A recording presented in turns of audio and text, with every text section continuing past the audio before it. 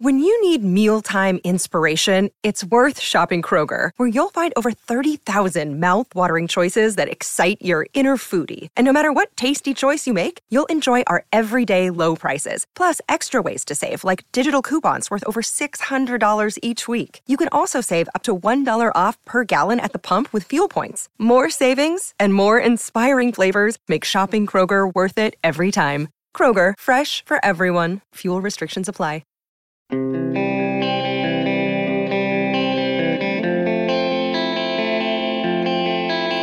going to bring up something that I haven't brought up yet about Kyle Dubas, and I'm going to preface it by saying I have no idea what it means, and I won't claim to know that by the end of the segment. Good morning to you.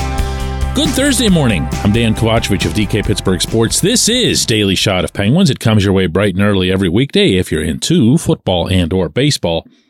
I also offer daily shots of Steelers and Pirates in the same place that you found this. When Dubas was introduced to the Pittsburgh media a couple months ago, among the many different subjects that he brought up on his own, without having to be asked, was about the competitive spirit of the core, about their will and drive, unending on both fronts, to win championships. And at the time, Dubas said of Sidney Crosby, Evgeny Malkin, and Chris Letang, if there are people out there who are doubting them, they're going to be ... And I thought, in the moment that he said it, well, actually, a couple of things. One, that's a pretty cool stance to take, you know? Those are your guys. You know that, coming in to run this team from a personnel standpoint. Those are your guys. Got to have their backs. Number two was, who's doubting them? Like, who does that anywhere? Where did that come from? Were they doubting Sid, Gino, and Tanger in Toronto or something? I completely missed this. I don't think anyone looked at the 2022-23 Penguins and thought to themselves, man, Sid, Gino, and Tanger sure do stink. It's like, I mean, there were very glaring issues with that team. But none of them had to do with the resident superstars. Certainly not after Sid and Gino each logged the maximum 82 regular season games, each produced at a point a game pace, and Tanger overcame enough adversity that he'd be recognized, and rightfully so, as the Masterton Trophy winner. Yeah, right? Okay, so take that, file it away. Yesterday on the Penguins website, there was this general article about state of the team and whatever, state of the franchise, some of the player additions that have happened, some of the arena upgrades that are ongoing and whatever. And anyway, within that thing, there's a quote from Dubas in which he says, and I'm now reading this to you verbatim, "What excites me most about this group is that it has a lot to prove. And there is a lot of doubt in hockey that this group can still contend. Starting this month, our entire program will have a chance to prove those who doubt it wrong. And that excites me because this is a very proud group that has a championship history. This season is the chance to show that we are still a championship contender." End quote. What? What is he talking about? I have not seen, heard, or read anything remotely of the kind. Not from Newfoundland to British Columbia, not from New York to San Jose, not one syllable anywhere doubting, certainly not, the core and the foundation, the continuing strength of this franchise. What I have heard get doubted, and I'd be very surprised if Dubas is ever comfortable bringing this up, is that they had a guy making an absolute mess of everything at the general manager position. They had no clue as to how to put together a bottom six in their forward group. They can't really structure a power play. They didn't have much in the way of defensive depth or mobility. And their goaltender was, kind of a headache unto himself. But this idea, I'm going to read this part again. What excites me most about this group is that it has a lot to prove, and there is a lot of doubt in hockey that the group can still contend. Now, Dubas, by every accounting, is a smart guy. And if you'll recall those scenes when the Maple Leafs were winning or losing or whatever in the playoffs, and yes, they actually made the playoffs, even advanced around, my goodness, this past spring, those images that were shown of him up in the box, freaking out or yelling about the refs or pumping his fist or whatever, he's into it. He's into it. He's an outwardly competitive guy, and that's kind of neat. I think that'll play really well in Pittsburgh. I don't know that I'd ever want to see it impacting his personnel moves, because that's how you get to Jim Rutherford in the middle of the night trading Carl Hagelin just to prove a point to the locker room, to shake them up a little bit. That's nonsense. That's where GMs and sports executives in general need to kind of recuse themselves from their own emotions.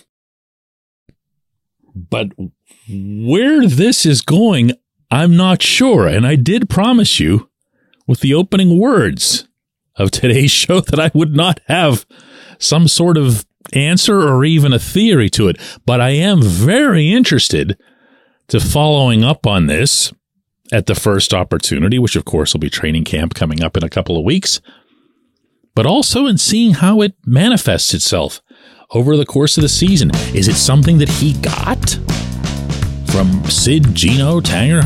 Is it something that he got from Mike Sullivan? Meaning, did they feel that they're disrespected or whatever? I don't know, because that doesn't sound like any of them. Wow. When we come back, J1Q. Hey, it's Kaylee Cuoco for Priceline. Ready to go to your happy place for a happy price? Well, why didn't you say so? Just download the Priceline app right now and save up to 60% on hotels. So whether it's Cousin Kevin's Kazoo Concert in Kansas City, go Kevin, or Becky's Bachelorette Bash in Bermuda, you never have to miss a trip ever again. So download the Priceline app today. Your savings are waiting. Go to your happy place for a happy price.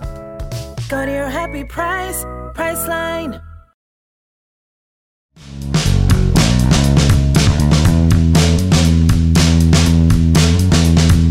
Today's J1Q comes from Dom, who says, "Yo, DK." I haven't gotten a yo in a while. Not following Erik Karlsson that much since he was playing on the other coast, I'm wondering what the general vibe was like for whatever it was that he would be subjected to out there, as in, because he's so good, was he hacked at? Was he abused, assaulted? Like what happens on a regular basis to Sidney Crosby and Evgeny Malkin? If so, how was that dealt with by Karlsson himself or his teammates in San Jose? I just don't know if the style of play in the Western Conference is that much different than it is in the East. It is different. The teams are generally bigger. They're not as fast. They're not as mobile.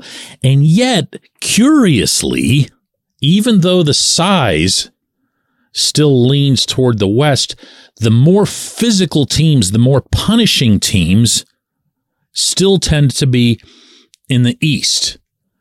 Now, I didn't see 82 San Jose games last season. I saw exactly 2. I saw the one that was played and covered the one that was played in Pittsburgh, and I covered the one that was played between the Penguins and Sharks out in San Jose. Those were split, of course. And I didn't see a San Jose team that looked like it was hell-bent on doing much of anything other than just getting through the season once everything had gotten shot. But I can say that Karlsson is not the easiest target. And he really wasn't in Ottawa either. And that's where the better example is going to come from, I think, in what I'm about to share with you. Because when he was a member of the Senators, he was not the only guy that scared you. The Senators had some really good teams, up to and including that 2017 team that the Penguins needed to knock off in double overtime of Game 7 of the Eastern Conference Final. But he was the guy that got them there. The Penguins were talking about it openly at the time, that Ottawa team was carried on 65's back to that level. Now, he did have his big boys, and he did have Chris Neil there for 100 years, and it did come into play occasionally. But the main thing that you'll notice and I think appreciate about Karlsson as it relates very specifically to what you're addressing here is that he's not easy to hit. He's not easy to cheap shot because he just moves so quickly, so gracefully, so intelligently that even if you put a complete meathead on the rink to go after him and say, we're just going to take this guy out. If you do, for example, what the late Eugene Melnyk thought the Penguins were doing to him when Matt Cook was going after Karlsson, or if you believe that Cook did, in fact, intentionally ram his skate into Karlsson's Achilles and cause a serious career-threatening injury to him, then you are still talking about an infinitesimal minority of all of the plays in Karlsson's brilliant career. He isn't somebody that you see getting splattered all over the rink. He's not a victim. And I don't believe that he's going to be one on this team. In fact, it's probably a lot less likely that he'll be one on this team, if only because there are so many guys you could go after if you had that tendency. Now, that said, and you sound like you're kind of a peripheral hockey fan, and I respect that you're listening to a show called Daily Shot of Penguins for your information, because it means you want to, keep hearing viewpoints and learning more about the game. But probably the most important thing that I can share with you is that type of hockey is really, it's fading. You'll still see occasionally in the playoffs some sort of Tom Wilson thuggery or all that Jacob Trouba headhunting from a couple playoffs ago. But for the most part, that's come out of the game, not because of anything that Gary Bettman, Bill Daly, or any of those people have done, certainly not George Peros, but rather because coaches aren't as inclined to carry people like that on the roster unless they can really play. Now, Wilson and Trouba can both play, but there aren't many of those around. So I really don't think this is going to be an issue until and if the Penguins make the playoffs this coming season, and then we can start getting into who might be taking out who. I appreciate the question. I appreciate everyone listening to Daily Shot of Penguins. Going to do one more of these tomorrow.